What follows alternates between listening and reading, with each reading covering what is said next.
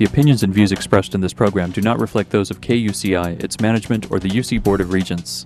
To find out more about this talk show or other talk shows broadcasting on KUCI, log on to our website at kuci.org or check out the latest program guide.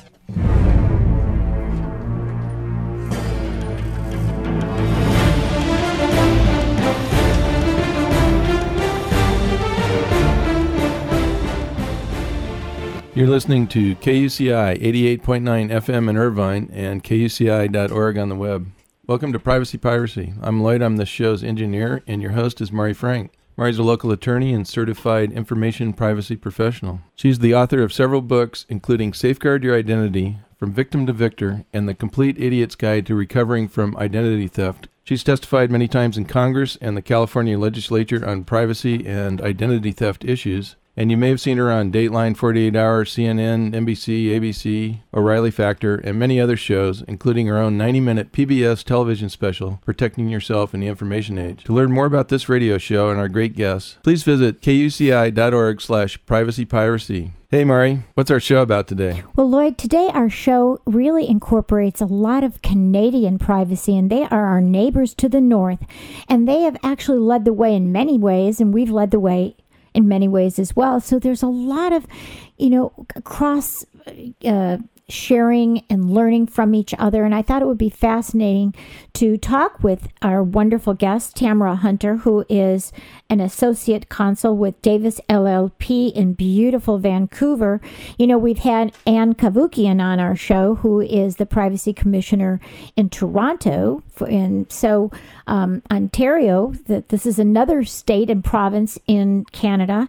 And they are doing some incredible things there. And so I wanted to share with her some of the issues that are really important, that really affect both Canada as well as the United States. So let me tell you a little bit about her wonderful background. Tamara Hunter is the leader of the firm's privacy law compliance group, and she's a member of the litigation group. She practices in the area of freedom of information and privacy law, administrative law, professional regulation law, and commercial litigation. And she acts for a variety of professional regulatory bodies on matters involving registration, professional disciplinary proceedings, and related litigation.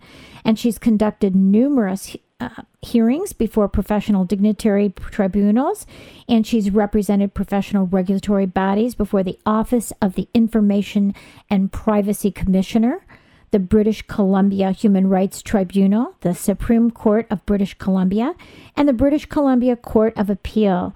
And she's written dozens of articles on various aspects of privacy. So I thought she'd be wonderful. So thank you so much, Tamara, for joining us from the beautiful, beautiful Vancouver. Thank you, Mari. I'm happy to be with you today.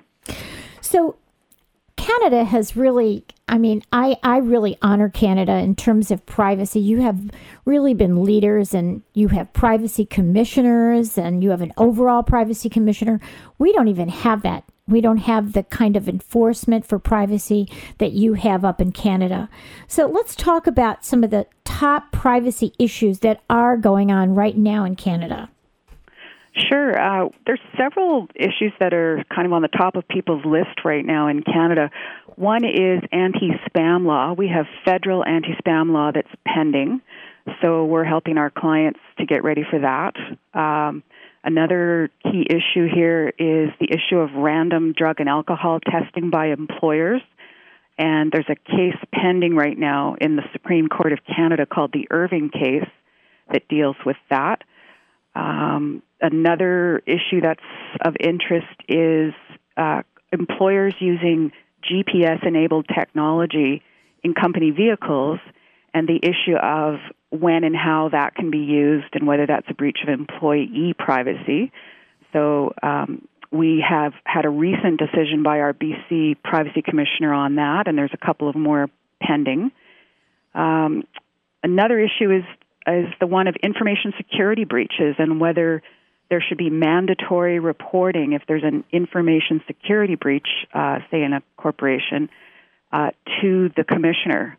In Alberta, we do have mandatory information security breach reporting, but in British Columbia, for example, we do not, and currently the federal privacy legislation does not require it. So that's an issue, whether the other pieces of legislation should require it. And then background checks is always a key one for employees and employers. Well, those are great ones to talk about. Let's talk about each one separately so that my audience can hear what's going on, and we can kind of compare it to what's going on with the United States, because as sister countries, we really are kind of looking over each other's shoulders. And for example, we've had our first security breach legislation, and you guys came later, but of course you have the privacy commissioners, and you have a privacy framework that we don't even have. So let's kind of start with, well, can you kind of explain, I think it's important to kind of explain how your privacy framework even works. You have an overall privacy law, right? We do, and I was looking at the list of the California laws on your website, and you have a lot, it seems, of privacy laws that are specific to particular industries or sectors or areas. Right. In Canada, we have general personal information protection legislation. So it doesn't pertain to any given industry. It pertains to all organizations with respect to their collection, use, and disclosure of anyone's personal information. The federal legislation applies where it's being used for a commercial purpose. And then we have similar kind of legislation in many of the provinces. But the only difference there in the provinces is that it would apply even to nonprofits and, unions, any organization that's using it, whether for commercial purposes or not. And the only reason for the difference in Canada is because of our federal-provincial system. The federal government only has constitutional power to pass legislation that relates to a head of power that's federal, so trade and commerce in this case. Right. So your federal law basically is for governmental agencies, is that right? Well, we have two separate, actually, federal. We have the private sector, what we call PIPEDA, Personal Information Protection Electronic Documents Act. That pertains to private businesses when they use personal information for commercial purposes. Right. And then aside from that, you're quite right, we also have legislation that only pertains to federal government entities, and it has to do with how the federal government uses the citizens' personal information. Mm-hmm. And so, like many of the European Union, Canada looks at the idea of personal information, personally identifiable information, and personal information is really belonging to the consumer. Am I right? Correct, yeah. The presumption is that you cannot collect, use, or disclose it unless you have a consent or unless it fits within a specific exception to the consent requirement.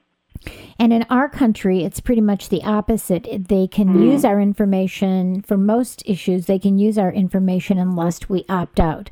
There's some, state laws, like California has a couple laws that consent has to be provided, affirmative consent. But most of the time, most of our patchwork of privacy laws is opt-out rather than opt-in. So that's why I really honor so much of what you're doing in Canada. And whenever I speak with Ann Cavoukian, I get excited because, the commissioners actually have enforcement powers. They do. And that's something really very helpful, I think, because consumers individually can get redress, and then the ombudsman can usually resolve issues before it gets into a big lawsuit. So there's a lot of great things that you guys do up there that I really honor, that I wish that we could, mirror that. But we our whole system is a little bit different. But I really think you guys are doing a great job. Oh, thank you. I think our system's good in that it certainly does give power to the consumer. Yes, it honors and respects the consumer information, personal information, whereas I think that's a bigger problem here. Mm-hmm. Let's talk about the key components of the Canadian anti-spam law. Right. Well, there's sort of two main components to it.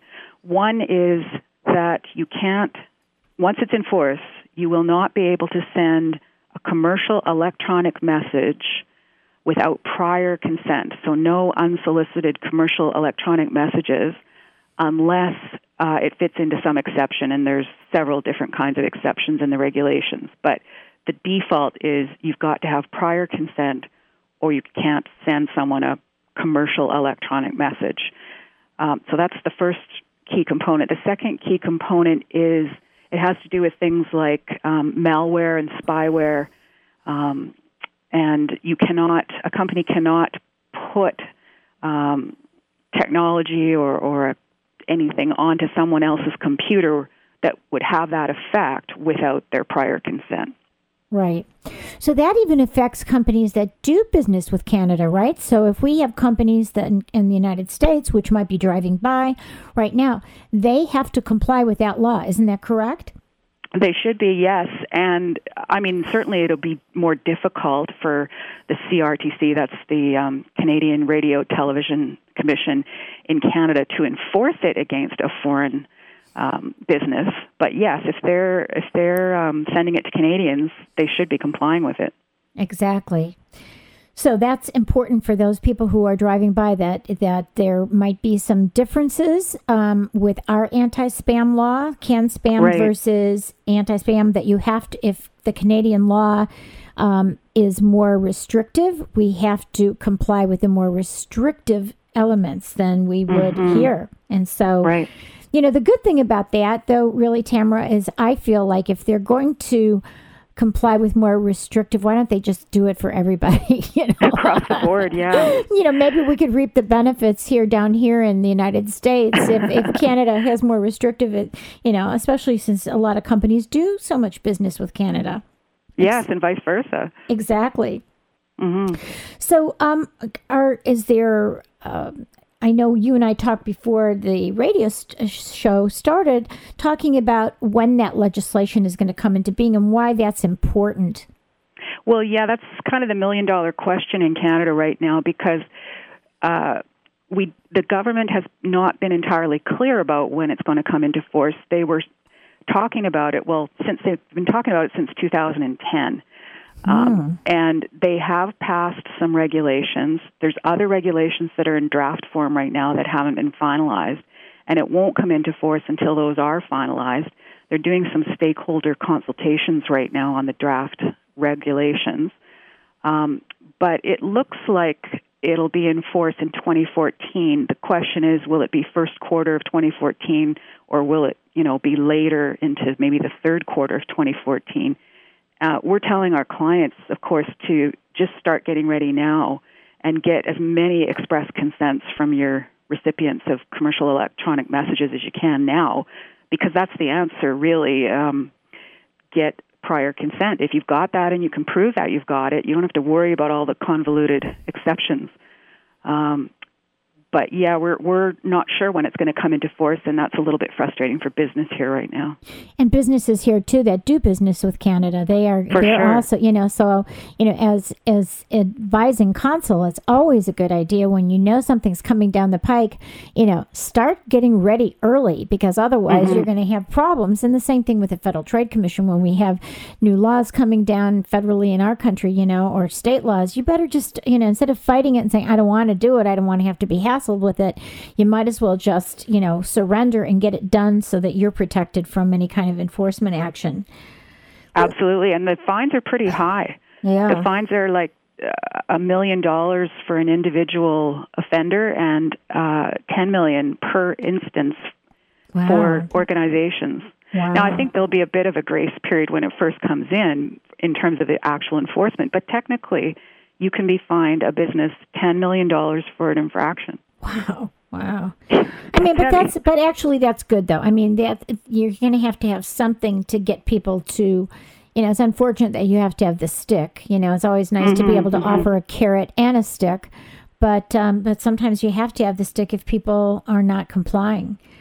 Let's talk a little bit about things that really affect all of our citizens, both in Canada and in the United States, and that's the issue of background checks. That's really scary. What kind of legislation and what's going on with background checks in Canada? Well, our general privacy legislation would apply, because when you do a background check on someone, you're collecting their personal information. So if you have consent to obtain a background check by way of the applicant for employment, signing an express consent form, that will work, but it has to be worded in such a way that it's clear, just how far you can go in checking. But what happens is there are instances where companies want to do, for example, criminal record checks or credit checks on all applicants for any position. And that's been an issue in Canada. We had a decision, for example, by our Alberta commissioner involving a company that was doing blanket credit checks on all applicants for employment. And one of the applicants sort of put her foot down and said, look, that's ridiculous. I'm just applying for a receptionist position. You don't need to know my credit history. Right. And she took it to the Alberta commissioner, and he agreed. He said, with the individual, he said, you have to look at the particular position that the person is applying for and whether a credit check makes sense. I mean, sometimes it does if you're hiring a controller or something, or an accountant. But right. If this is someone who's not going to be handling significant amounts of money or in a position where trust is a huge issue, it's overly invasive of that person's privacy to require them to consent to a credit check. So that was an instance where the commissioner was saying, I don't care if you've got the person's consent, it's just not reasonable. Now I have a question about that. So in California, we actually passed a law that said that unless there is some reason, like you're talking about, that they're a controller or that they're going to have access to sensitive data that might be financial data, that under those circumstances you can get a credit report, but otherwise you can't. And so the fact that this is California law, this is enforceable. Now, once the commissioner makes that decision, does that become like a legal decision? Is it almost like a court decision? It's very similar, yes. We have the common law system in most parts of Canada other than Quebec, which means that, we work on this system of precedence, and it applies in the Privacy Commission area. The Alberta Commissioner has order-making power, not just ombudsman power like the Ontario. The federal commissioner. Our federal commissioner only has an ombudsman.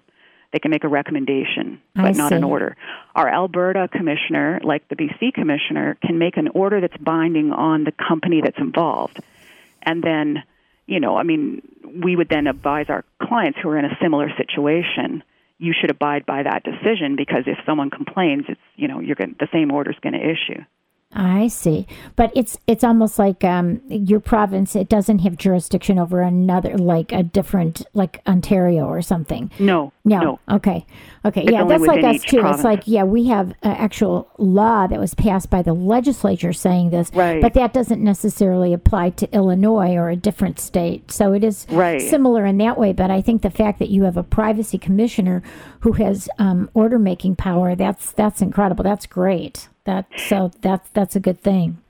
It is, and it's not just the order. I mean, because if the company breaches the order, they're in contempt. But it's also the embarrassment factor, because the commissioner publishes the decisions on their website, and sometimes they even issue a press release if they're really not happy with an organization, and it names the organization. So reputational damage is something, organizations here have to think about. Right. So how about when you authorize a background check, is there an automatic opportunity for you to get a copy of that background check? Is that something that you have? Like we have that in California, that you check a box that whether or not you're denied the employment or there's any question of discrimination, if you mark the box, then that means you are entitled to a copy. That's Do you interesting. have that? We don't have that exact mechanism, but we do have the right under our privacy legislation to make a specific request to an organization for a copy of whatever personal information they might hold about me. Right. So if I applied somewhere and I didn't get the job, I could then write to them afterward. I would write to their privacy officer and say, I would like a copy of all the information you have about me. And, subject to a few exceptions, they would have to produce that for me. Right. Huh. Interesting. So what about, you were talking about the drug testing. What are the laws with regard to that, since that's a huge issue here as well? Right. Well, the case that's pending in the Supreme Court of Canada, the Irving case, it's about random drug and alcohol testing. We've had a number of decisions that have made it reasonably clear that if the industry is one that involves safety-sensitive positions, that if there's an incident or a safety issue, there can be testing after the fact to see what was going on at the time. But what Irving was wanting to do was just take randomly 10% of its employees at any given time and test them for alcohol, whether there'd been any safety incident or not. Oh my so goodness. Kind of a preventive move, I guess. And the But that's discriminatory. Union, yeah. And the union said, wait a minute, that's really invasive. You have no reason to think there's a problem with this person, and yet you're testing them. And Irving's argument is, well, that's for everyone's safety, and it's just the nature of our industry. It's a pulp and paper mill. But, the lower court thought it was, problematic, and it's gone to our Supreme Court of Canada. So we'll be getting a decision on that, I think, fairly soon. Interesting. Just interesting. Now, how about, you were talking about employee records, and I know that you had a decision, I think it was, that you wrote about, actually, about the privacy of employee records at the Supreme Court of Canada. Oh, the Cole case. The Cole case. Why don't you tell us a little bit about that one? That sounds interesting. Sure. That was an interesting case. It was a case where a teacher had pornographic images stored on his laptop. And the school information technology person, just doing routine checks for any, malware or issues with the computer, found that there was an unusual file on this person's laptop. It was a laptop that was issued to the teacher by the school district. I see. Okay. But he was allowed to use it for personal use. There was some wording in the policy to the effect that it was okay to use it for personal use as long as it didn't sort of interfere with, productivity. Right. But that the company had the right to, check it for technical issues or malware or what have you. Right. So the information technology guy noticed there was an odd file and took a closer look and saw that it was pornography and reported this to the principal, who then confiscated the computer and alerted the Royal Canadian Mounted Police. So the police then took the laptop from the principal, and the issue in Cole was about the police use of the evidence in the subsequent criminal trial because it was a warrantless search and seizure. Oh, interesting. The court said there was nothing wrong with what the principal did because the principal had a statutory obligation to protect, students and so on in the school. And so from an employee-employer point of view, the school hadn't done anything wrong, which I think most of us would agree with. Right. The one thing that was interesting out of that case was the court said, because the police were saying, well, this teacher had no reasonable expectation of privacy in that because he's a teacher and it's a school laptop and so on. Right. And so given that he had no expectation of privacy, it was okay for us to seize it without a warrant. And the Supreme Court of Canada said he didn't have zero expectation of privacy. Obviously, his expectation would have to be lowered because of the circumstances. But let's say he had his personal banking records on there. He still has some expectation of privacy in those banking records, and it doesn't mean that the school or the police could just nab those files without, a proper basis or a warrant. But in this particular situation, they decided that the police, although it was a warrantless search, it was justified in all of the circumstances. We kind of have a two-step test for that here. So it was a warrantless search. It was an unreasonable search and seizure, but they allowed them to use the evidence anyway because of the, compelling circumstances. Yeah, it's interesting because I've seen cases in this country where if it's a company-owned device, okay, then there is no expectation of privacy. Okay. But again, it goes back to what was the agreement between the school district that you can use it for personal, but I don't know what it originally said, if you use it for personal, but you know that we have a right to look at anything. It depends on what it said, but I think that's interesting because basically the bottom line is in this country is if it's owned by the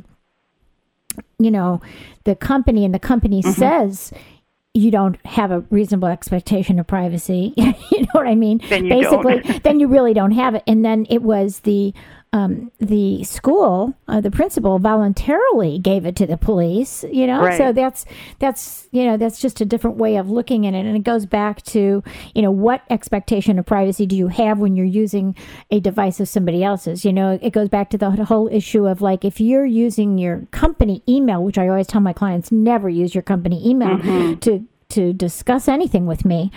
But if you're using your company's email versus using Google or, like Gmail or something, do you have an expectation of privacy? So it's a really fuzzy area, isn't it? It is, and until the Cole case came down, the Supreme Court of Canada is our highest court, and until that case was issued, there were a lot of employers who took the position that if we say in our privacy policy that you have zero expectation of privacy when you use our equipment, then that's it, and that's the bottom line, and a lot of lawyers thought that would be upheld because the person agreed to that when they worked there.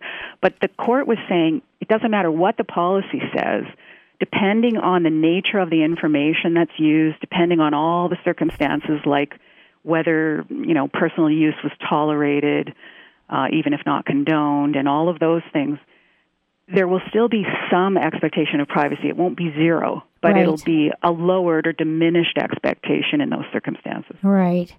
So I think, what do you then say to your clients, in terms of the employers that you advise? Well, what we say is don't assume that an employee has zero expectation. So when you want to have a look at what somebody's been doing on your equipment, tread cautiously, and think ahead of time, what are the factors that, from Irving, Cole, that weigh in your favor allowing you to do this, and which ones don't. So if it's a really unclear situation, they usually want to get a legal opinion before they start going into any files that seem personal. Yeah, it's fascinating. And I think especially young people, they think, even if they're on Facebook and even if it's open and even if they haven't used any of the privacy, they think that, that's their private stuff. They don't get it. These lines. I don't have a Facebook account, and I find it appalling personally, but I'm a privacy geek, so. But you would not believe how many privacy geeks, that belong to IAPP, they're privacy professionals, that do have Facebook. But I have a Facebook, but I'm real careful on what I put up there. So, it's a matter of being discerning because, it is a little bit scary. Mine is open because that's what I put up there, open stuff. And I think before I put up there. So it is a scary time, but we are out of time. Tamara, that was just fascinating to hear all about the comparisons with our countries. So you're terrific. Oh, thank you. I really enjoyed speaking with you, Mari. Oh, and I hope we get to meet soon. And thank you so much for all the great work. And let me know when you want to come back on when some new laws are passed, okay? Oh, I sure will. Thank you. Okay, thank you so much. You've been listening to KUCI 88.9 FM in Irvine and KUCI.org on the net. I'm Mari Frank. Join us every Monday morning at 8 a.m. and visit our website at KUCI.org/privacypiracy. Thanks. Stay private. The opinions and views expressed in this program do not reflect those of KUCI, its management, or the UC Board of Regents.